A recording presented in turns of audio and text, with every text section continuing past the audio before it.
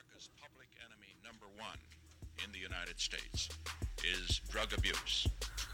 And today's raids ended with 9 arrests and 17 indictments. That he began pouring illegal drugs from Mexico into the U.S. 2 decades ago. We have increased seizures of illegal drugs.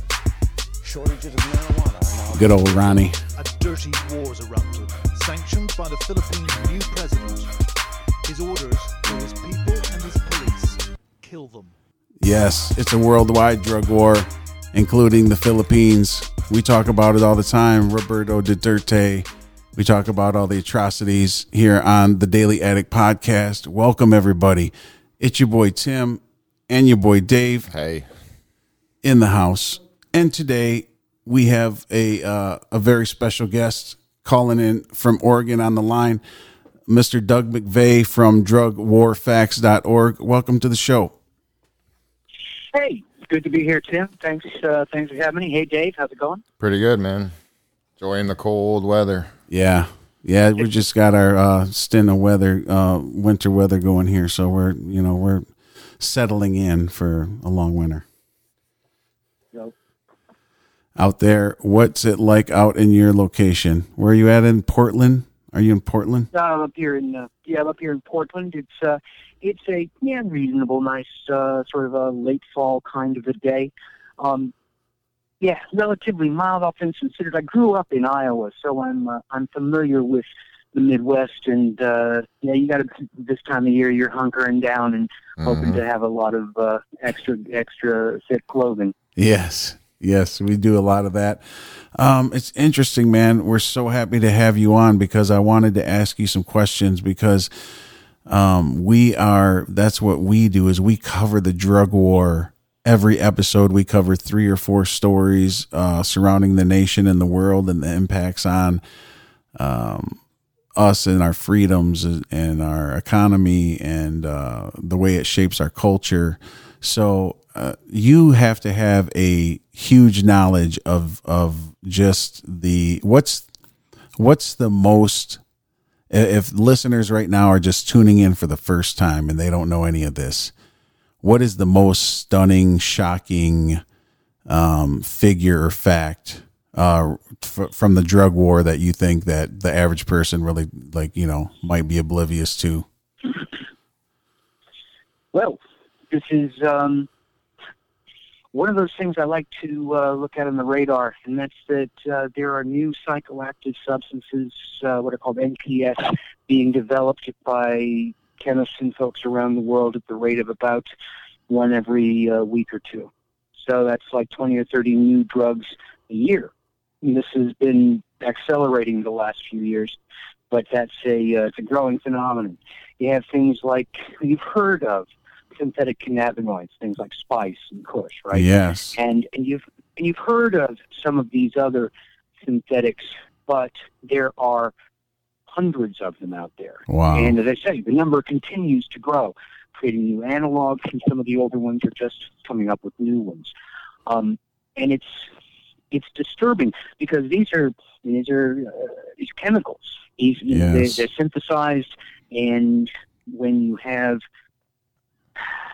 the idea is stronger and cheaper, more potent, yes, more pure. yes, and that's the iron law of prohibition. It just makes people try and find ways of getting more bang for the buck. So when you had the crackdown on marijuana smuggling, you had more people start to grow in the United States. When you started ramping up the penalties for cultivation, you just had people try and cultivate stronger pot, because if you're going to get popped, you may as well get popped with plants that are going 20% THC and could make a decent pile of money, as opposed to plants that were down around 6 or 8%. Right. And why even bother? Right. And people learn to get better. It's the thing is, they do get better at finding things and stopping smuggling. So that's why people move on to new substances. And the more dangerous, the more synthetic. It's a thing it's a sign of how far out of hand the drug war has become. Yes. back in the day, the yippies in the 1980s had a simple thing: boycott hard drugs, and promote plant products, natural plant products. So cannabis, the cannabis plant, weed. I prefer pot, frankly, but anyway, the plant, and also the coca plant and opium plant, the poppies. If people had access to the plant products with things like coca tea and coca wine, and there are actually a lot of products that can be made with coca leaf. Dave is salivating. Dave is salivating, right? He's got a look in his eye as you're describing these coca products. I just want to let you know that, because you can't be here with us. But continue, please. Continue. You can even make the stuff into coca flour. I mean, it's Dave, I'm with you. I like that. It's one of my favorite plants as well. It's amazing what you can do with the plant. And it would soak up the market. You'd give the farmers a legitimate income, and the illegal market would have to find something else to do. Yeah. If nothing else, which means that these farmers would have a livelihood, and a legal livelihood, and they could make an honest living, and they could develop, and we could, that's got to be a good thing, right?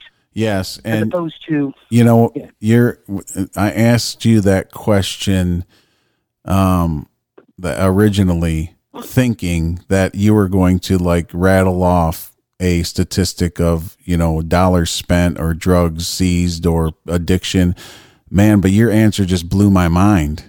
That just blew my mind, because we just talked. I asked Dave maybe a few weeks ago. I said, Dave, how many undiscovered plants or things or drugs do you think there are, in the world? And he said thousands. He said there's probably, and it made me think about it on a bigger scale, but I had no idea, none.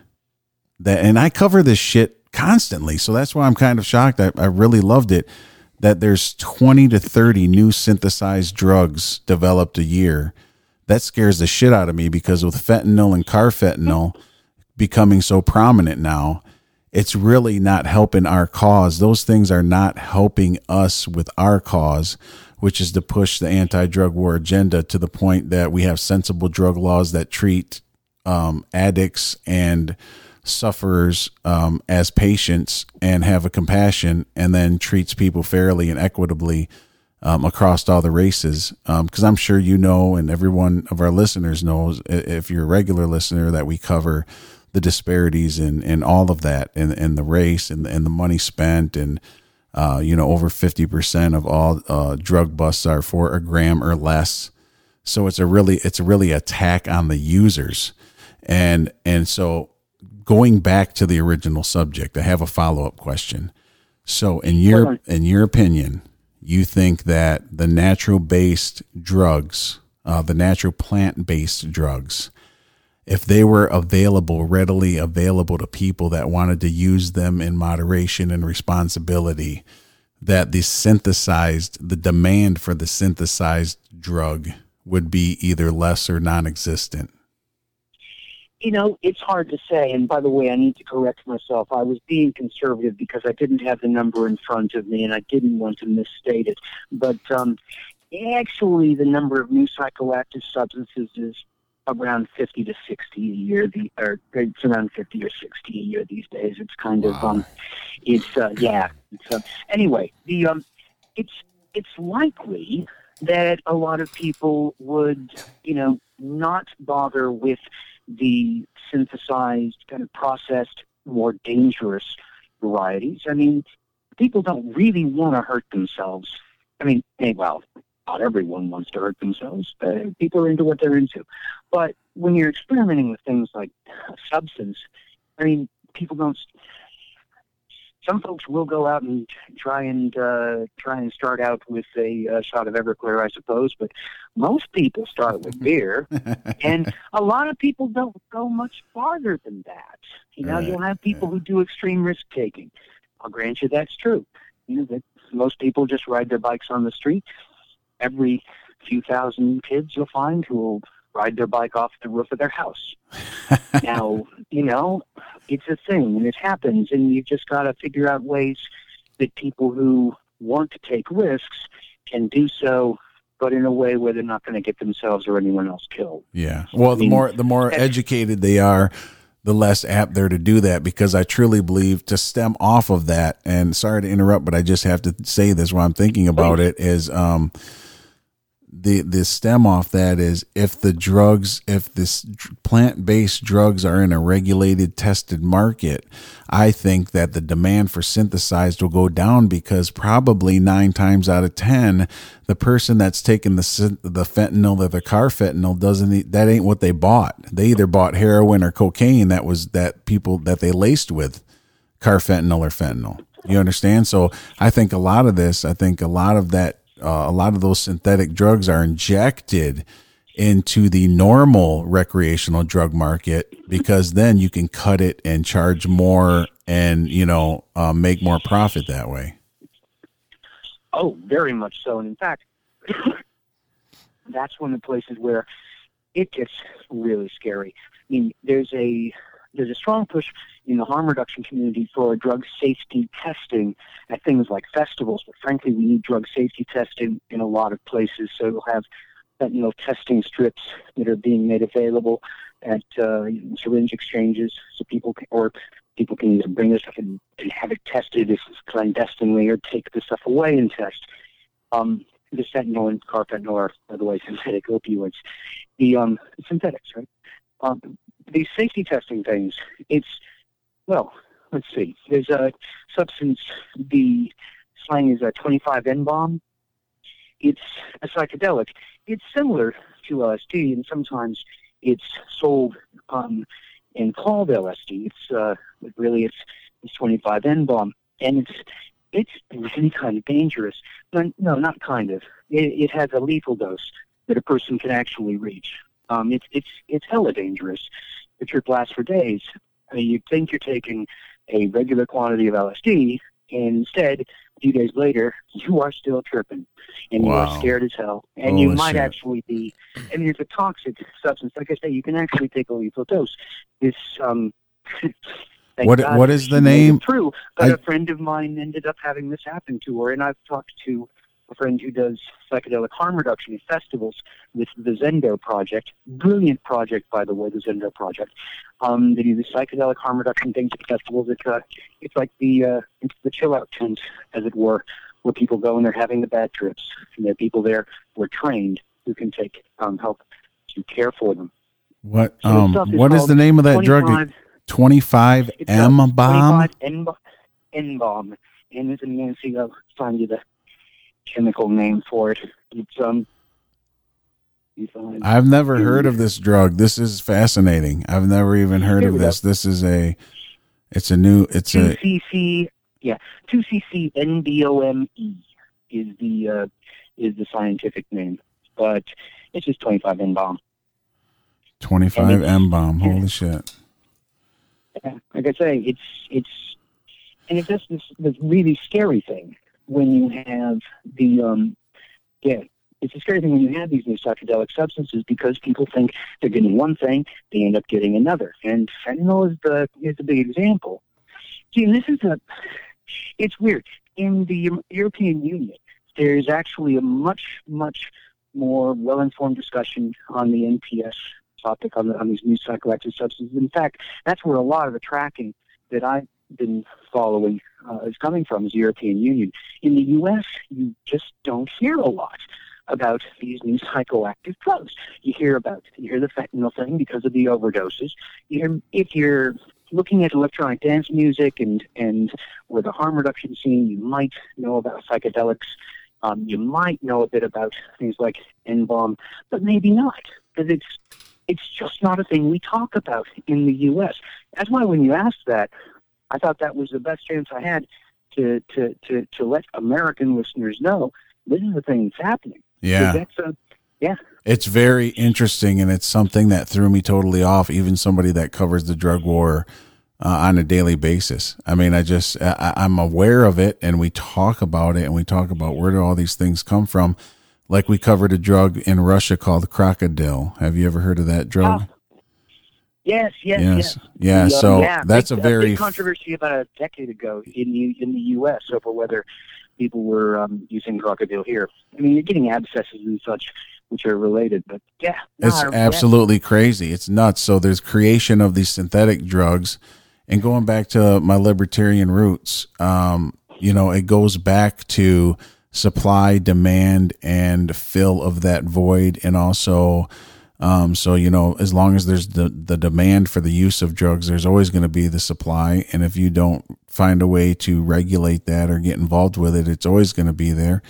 And I think with the synthesized, the NPS, what the new psychoactive substances list or whatever continues to grow, I think it's just the underground drug cartels and drug lords that are staying ahead of the game. They're staying ahead of the game, and they're run like businesses. They're streamlining new processes to make higher profits. It's almost like now, you always had an underground black market for drugs, and you always had this black market that's not regulated, or I don't even know if they can accurately put numbers on it, because how can you? It's a black market. I mean, you can put your best estimates on everything, but I think it's really larger than it is.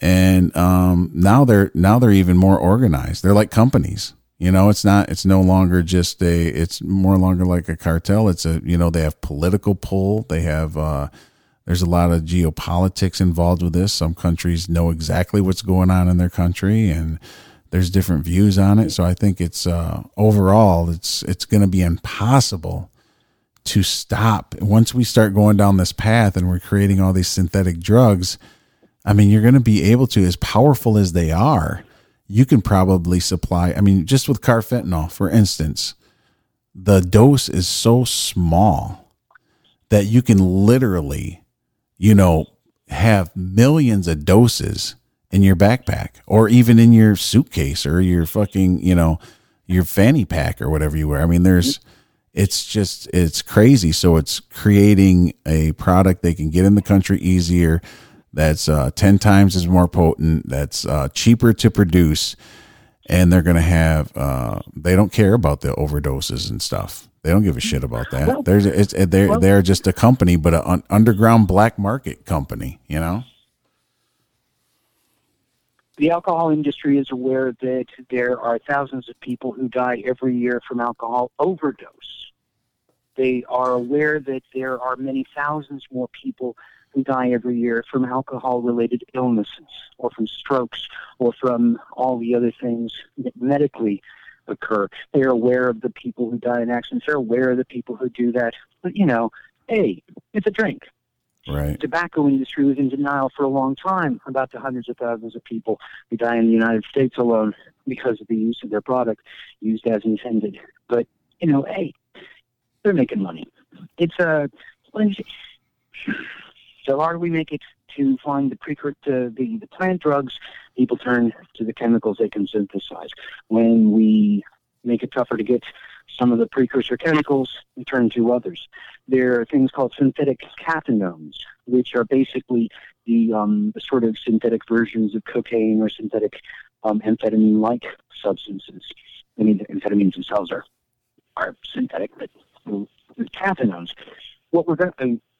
I've been, for the last few years, watching the indicators as the amount and the usage of stimulant drugs has been on the rise. And now we're actually seeing the public health officials starting to speak up about increasing involvement of stimulants in overdoses, and just an increasing presence of stimulant drugs in the area. It's rather sad. The National Food NIDA used to have this thing called the Community Epidemiology Working Group, which was people from around the country, public health and law enforcement and community workers, who got together every quarter and discussed the trends in their area as far as drug use and drug availability. which meant that you would get a picture of what was happening in terms of drug use, new substances coming up, or a substance that was on the increase. You could be aware of that and actually track some of the trends. They stopped that. CEWG, they disbanded, stopped the work a few years ago. But so we probably would have had a little better warning about all that. So Right. synthetic cannabinoids, that new psychoactive substance, that's what we're going to see. If the cocaine trafficking, if they actually manage to put a dent in it, well, that would be a miracle. But what we're going to see is going to be an increase in these synthetic cannabinoids, which can be developed using precursor chemicals and don't rely on the use of these plants. Yeah. And I mean, you're right. It's a company. It's they are companies. They are corporations. It's the same model that the mafia used many decades ago, and they moved their way into legitimate business, but they're still doing these things. And when you have a rival come along with a similar product, well, they're illegal products. So I'm going to go on record. Get all bloody. I'm going to go on record right now and say that Aldi's is a cocaine smuggler. Really, there's been multiple cocaine shipments called in of Aldi's caught with cocaine in it. I mean, really, there's been three in a row, and two of them were record breaking. The highest cocaine amounts ever busted in Germany. That's and true. They were in frozen strawberries. They were in bananas. And Peppers. I think that's the first thing I think of, all these supermarkets. I don't know if you have those out in Portland, but it's a German-based supermarket where they have everything in one store, and you have to go through the aisles in a certain way. There's only like 2 people working the entire store, so you got to put a quarter in the cart to get your shopping cart. So you put it back and get your quarter back. There's a lot of different, So these shopping markets it's a $1 billion industry, and they keep getting caught with cocaine in their shipments.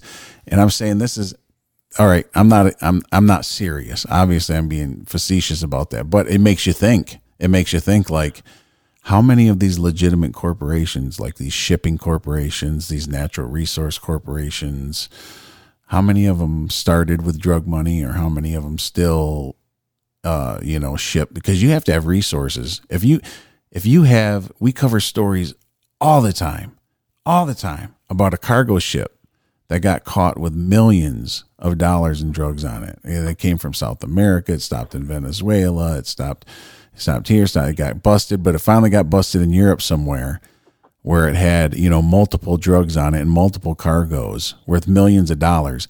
That's not just done by a Bolivian farmer in a mountain somewhere. That's not all coordinated by somebody like that.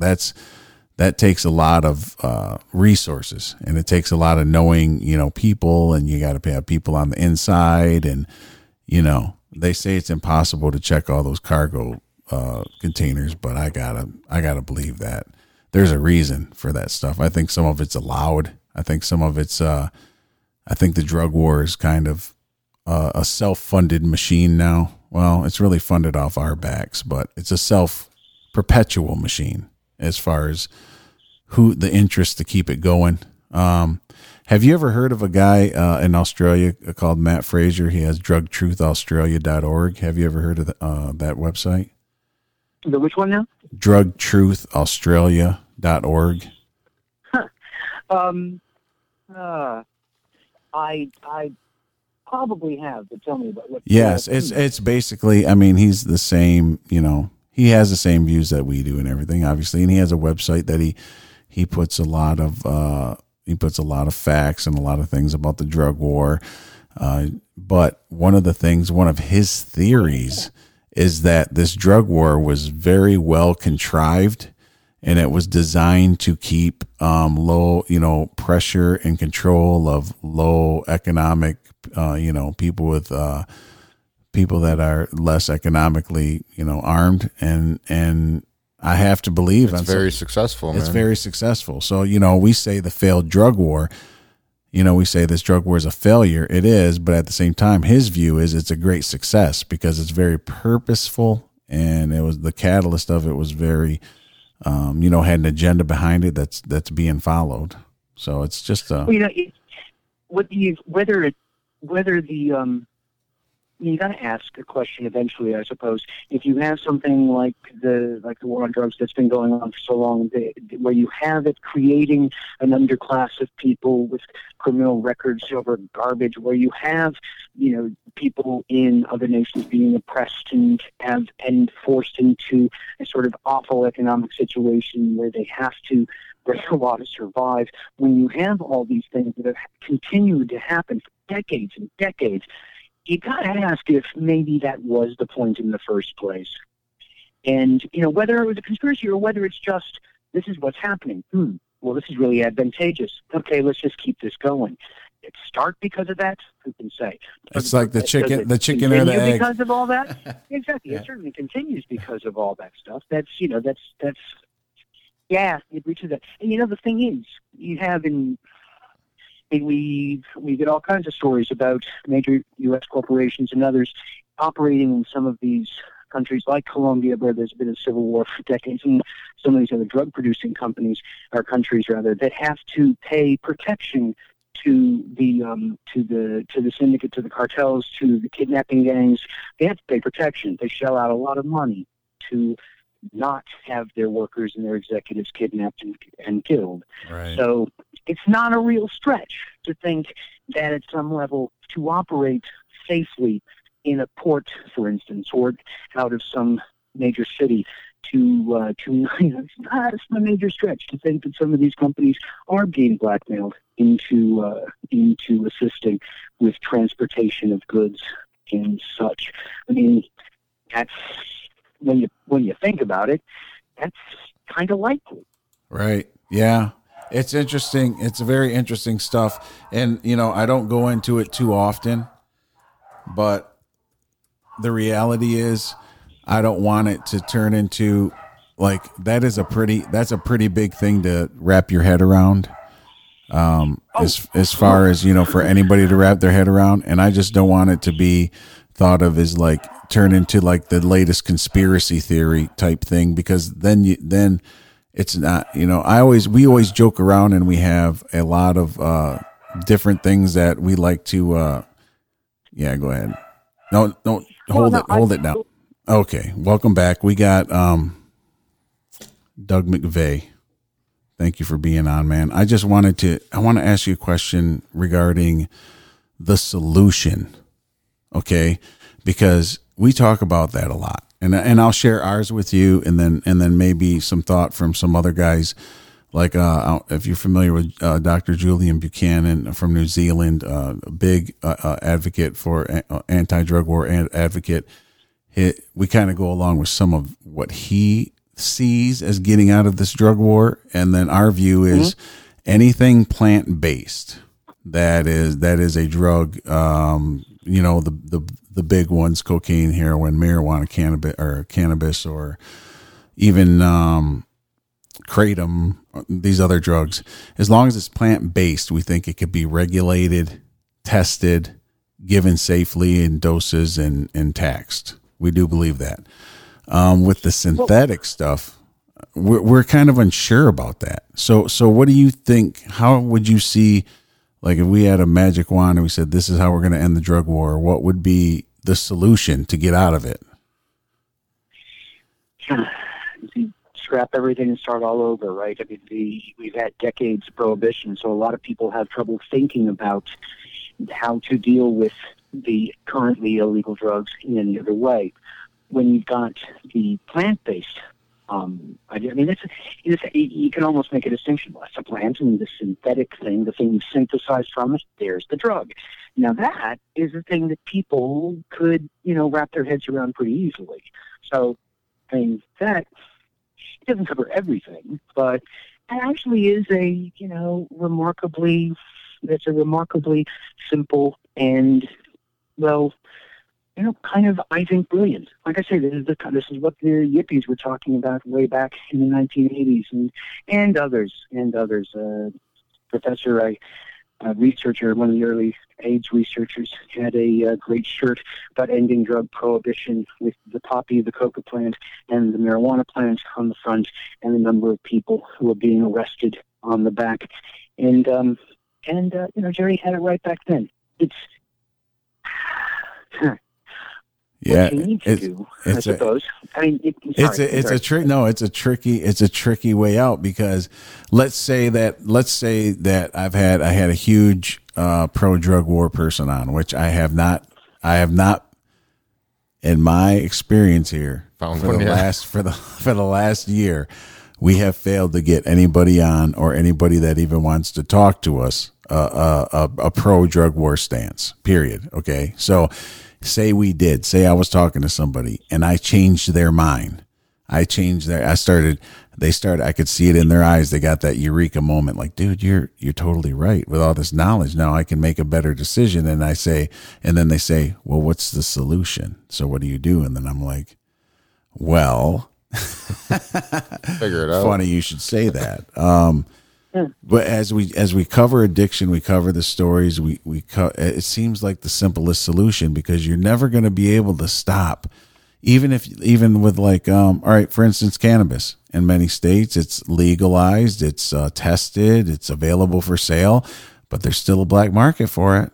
There's still a black market for cannabis. It's you didn't really take the black, you didn't eliminate it, but what you did was you eliminated the cartels from shipping over their bud, because now people can get it here and grow it here. It's like, you cut in, and there's still shipments. I mean, we cover them. There's still shipments of cannabis coming into the country, no doubt about it, but not as big as they used to be. And I think eventually we'll get to the point where somebody that wants good quality, safe, high quality cannabis now has the access to get that. And I think as we go through different drugs, as we go through psilocybin, because I think that's the next one. I think that's already paved its way. It's trending to be the second cannabis movement. And then with cocaine, which I don't know how far those ones are behind, but I think it's going to be kind of like this. Once we start trickling into the bucket, before you know it, it's going to be overflowing, because as the education comes out and people start waking up, I think it's just the beginning, honestly.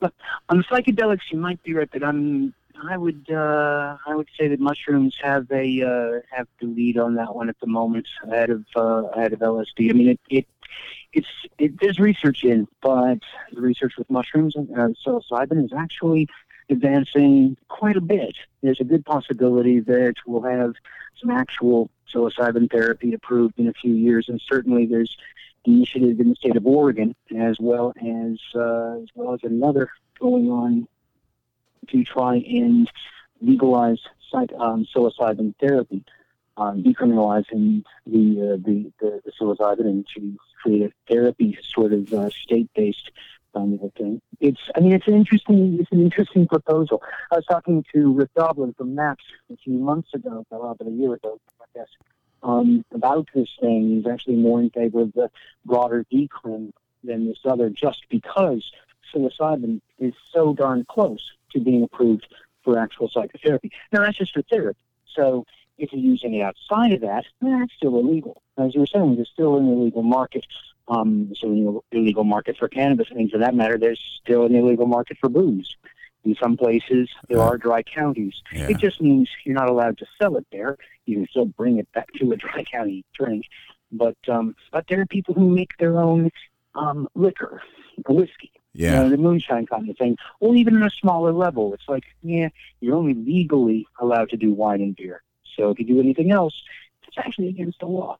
Right. And then you'll have people doing things like going to a very low-tax state, whether it's alcohol or cigarettes, and picking up quantity and then taking it back to their state for use, either for resale, or maybe they're doing a catering event and they needed a couple of cases of whiskey. It's a lot cheaper to cross the state line and pick it up. It's just illegal. So you've got, things happen like that, right? It's kind of how the forefathers probably envisioned it.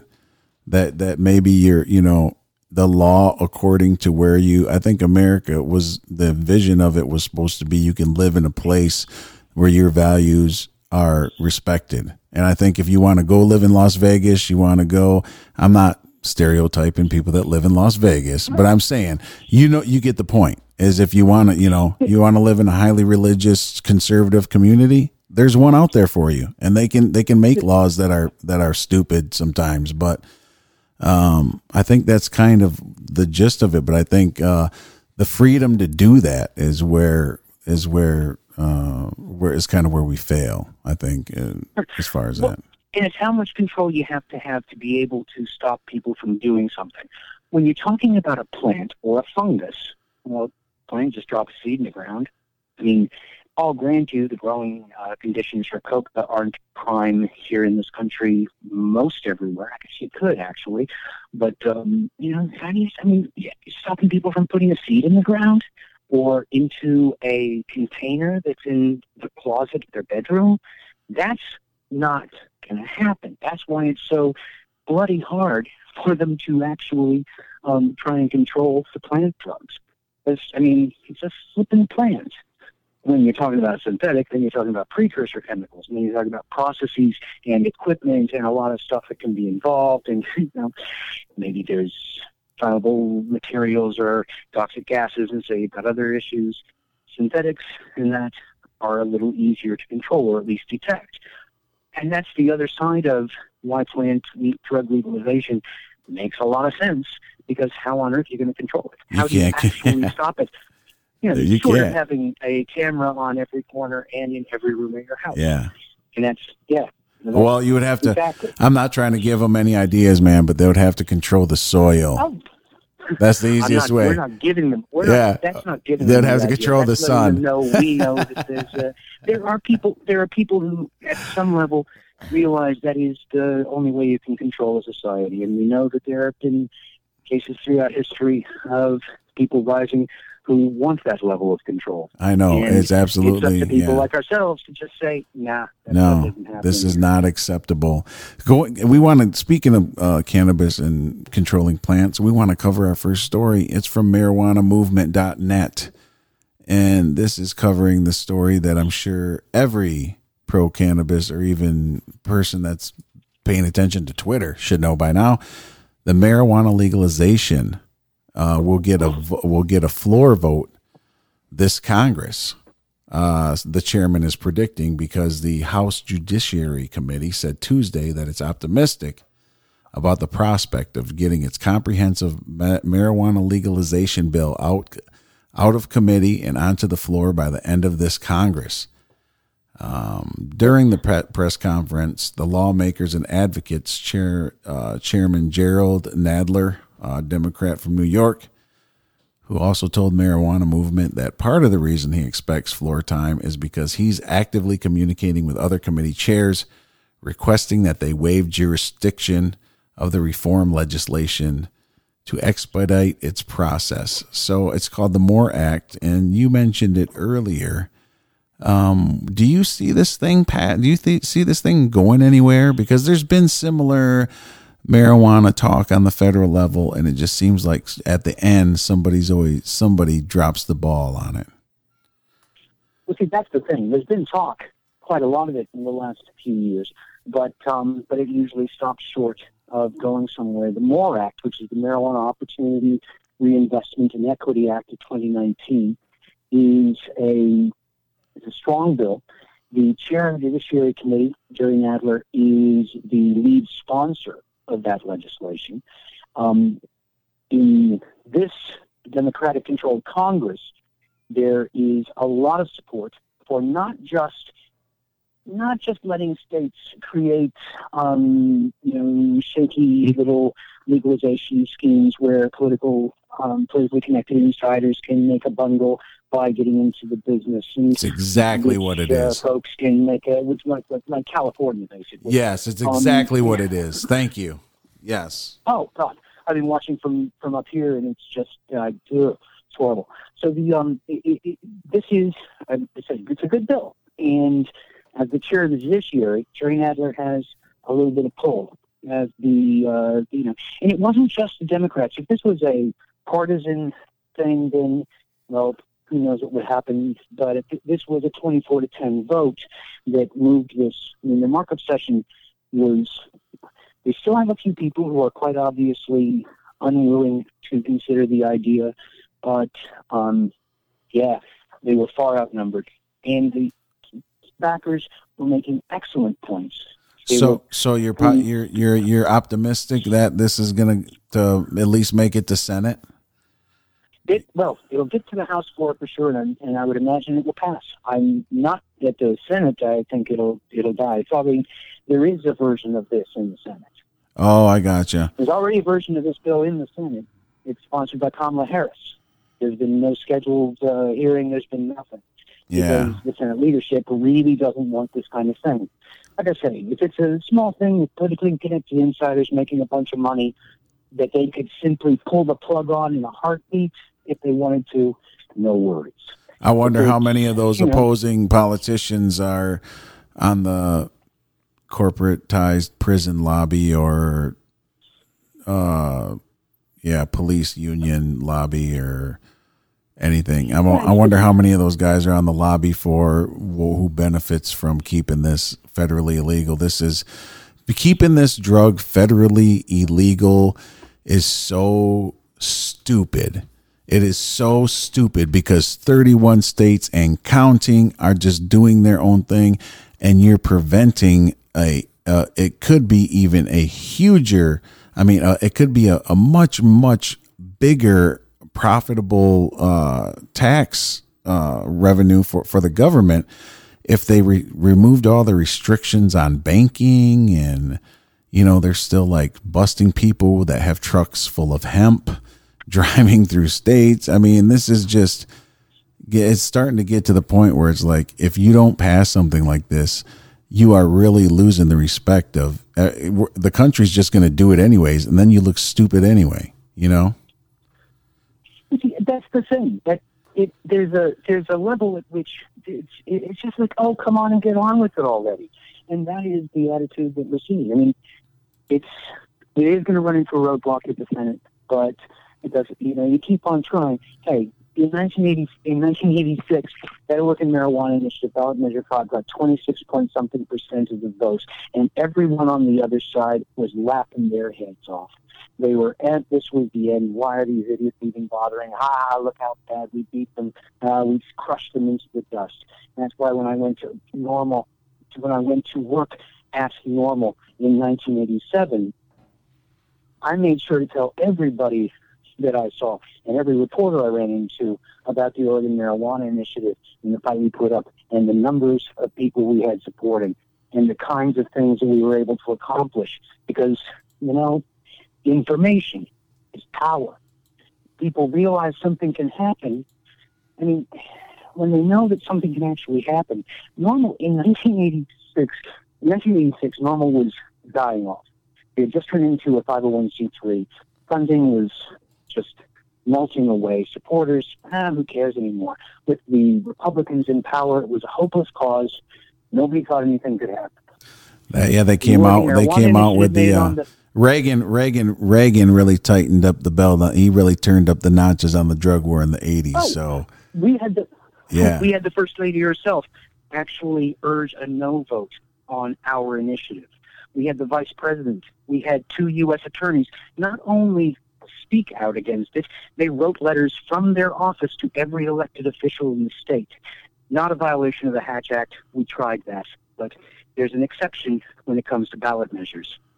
So the feds could do what they wanted. And with all that, there was even a push inside of Congress for the 86 drug bill to include a provision that would have stripped highway funds from any state that decriminalized a Schedule I drug. That one was stopped by one of the senators from New York, one of the most corrupt men in the Senate, Al D'Amato. It's surprising what can happen. But so Normal got back on track. You were saying Normal almost went. After I got out there in '87, we by gosh did. And part of the reason was something can happen. We can accomplish something.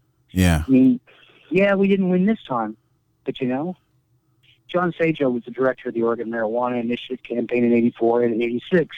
John Sajo was also the director of Voter Power, an organization that led the effort for dispensaries back in 2004 and in 2012, and he was also one of the people involved in the medical initiative back in '98.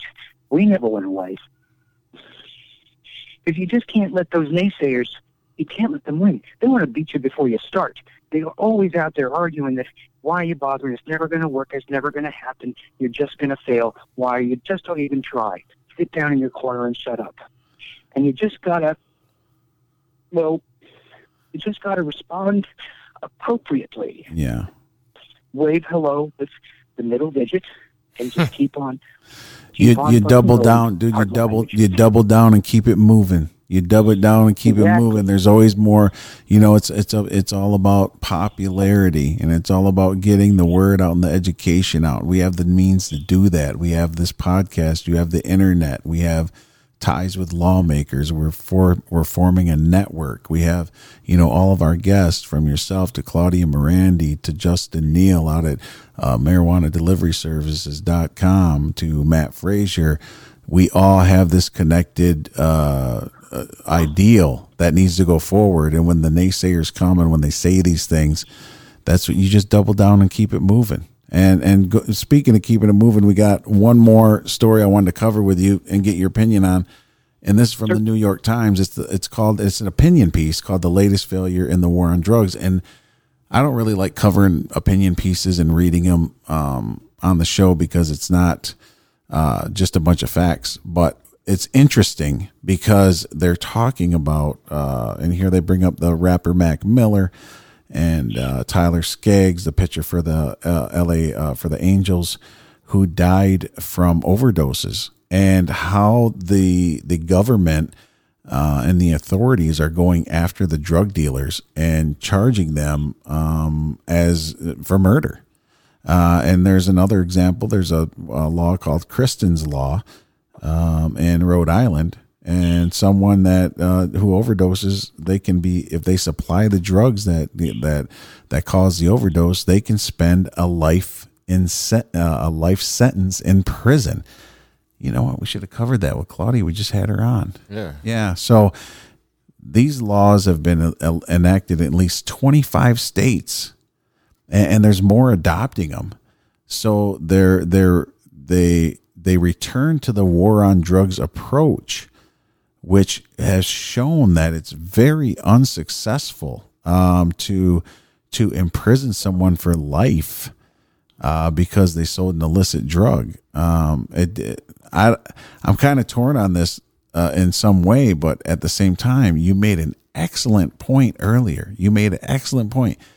Alcohol companies have known for years that people die from alcoholism, that they overdose from alcoholism. And it's legal and taxed and everything. And there's still an underground market for that. But at the same time, what's your opinion on life sentences for someone who supplies someone with drugs if they overdose? Well, see, that's the thing. I mean, actually, I had a long conversation in an interview recently with a professor at Fordham University, or Fordham Law School, rather, John Pfaff, on the excessive penalties that we impose on people, even for violent crimes. And that's the big problem. It's not just mass incarceration, it's this idea of mass punishment.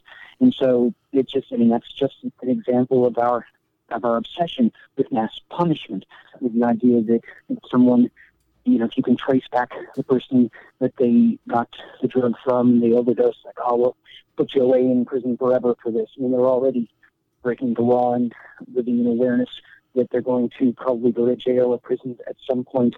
So is that really going to help? And the possibility that they're actually going to get caught, is a thing that people weigh into the equation all the time. And it's also a high-risk thing if you're actually dealing drugs.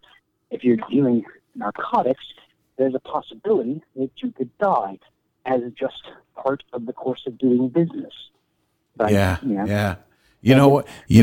It's a risk you're taking on. The thing is about this story that makes it hard for me is that in one of the cases, the Massachusetts Supreme Court struck down a conviction of a young man who, because there was not enough evidence that he would have known.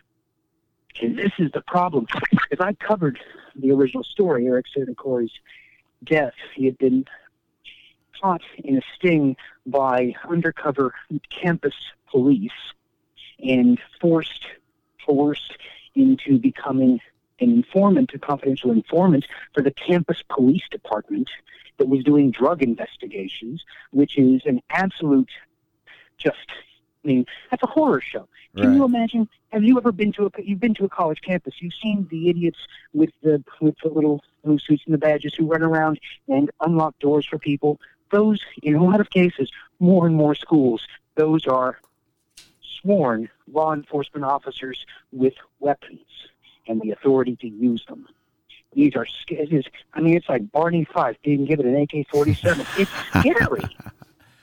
Yeah, it seems like it's super irresponsible to give someone so much power that they can do drug investigations on a college campus by security. Yeah, that doesn't even seem like it's real, but it's very real. But at the same time, that's the problem. It's like these excessively long sentences don't really work, and and a lot of the times you're getting basically people who are simply getting some narcotic and getting a little more because if they, you can buy 3, get 1 free, remember the old saying, right? So maybe that's what they were doing. Are you actually getting the bigger fish, the kingpins, the people who are importing it? No. Because it's the person you're rubbing elbows with in the law and the different. That's the problem is when you're high level like that, you're rubbing elbows with some. You got connections. You ain't just like They know who you are. You're at the same country clubs. So you're playing golf at the same courses. That's a great They're playing the same course. There's So I have a solution to this that I just thought of while you were talking. They should take the money that they spend on a maximum lifetime sentence and buy cocaine.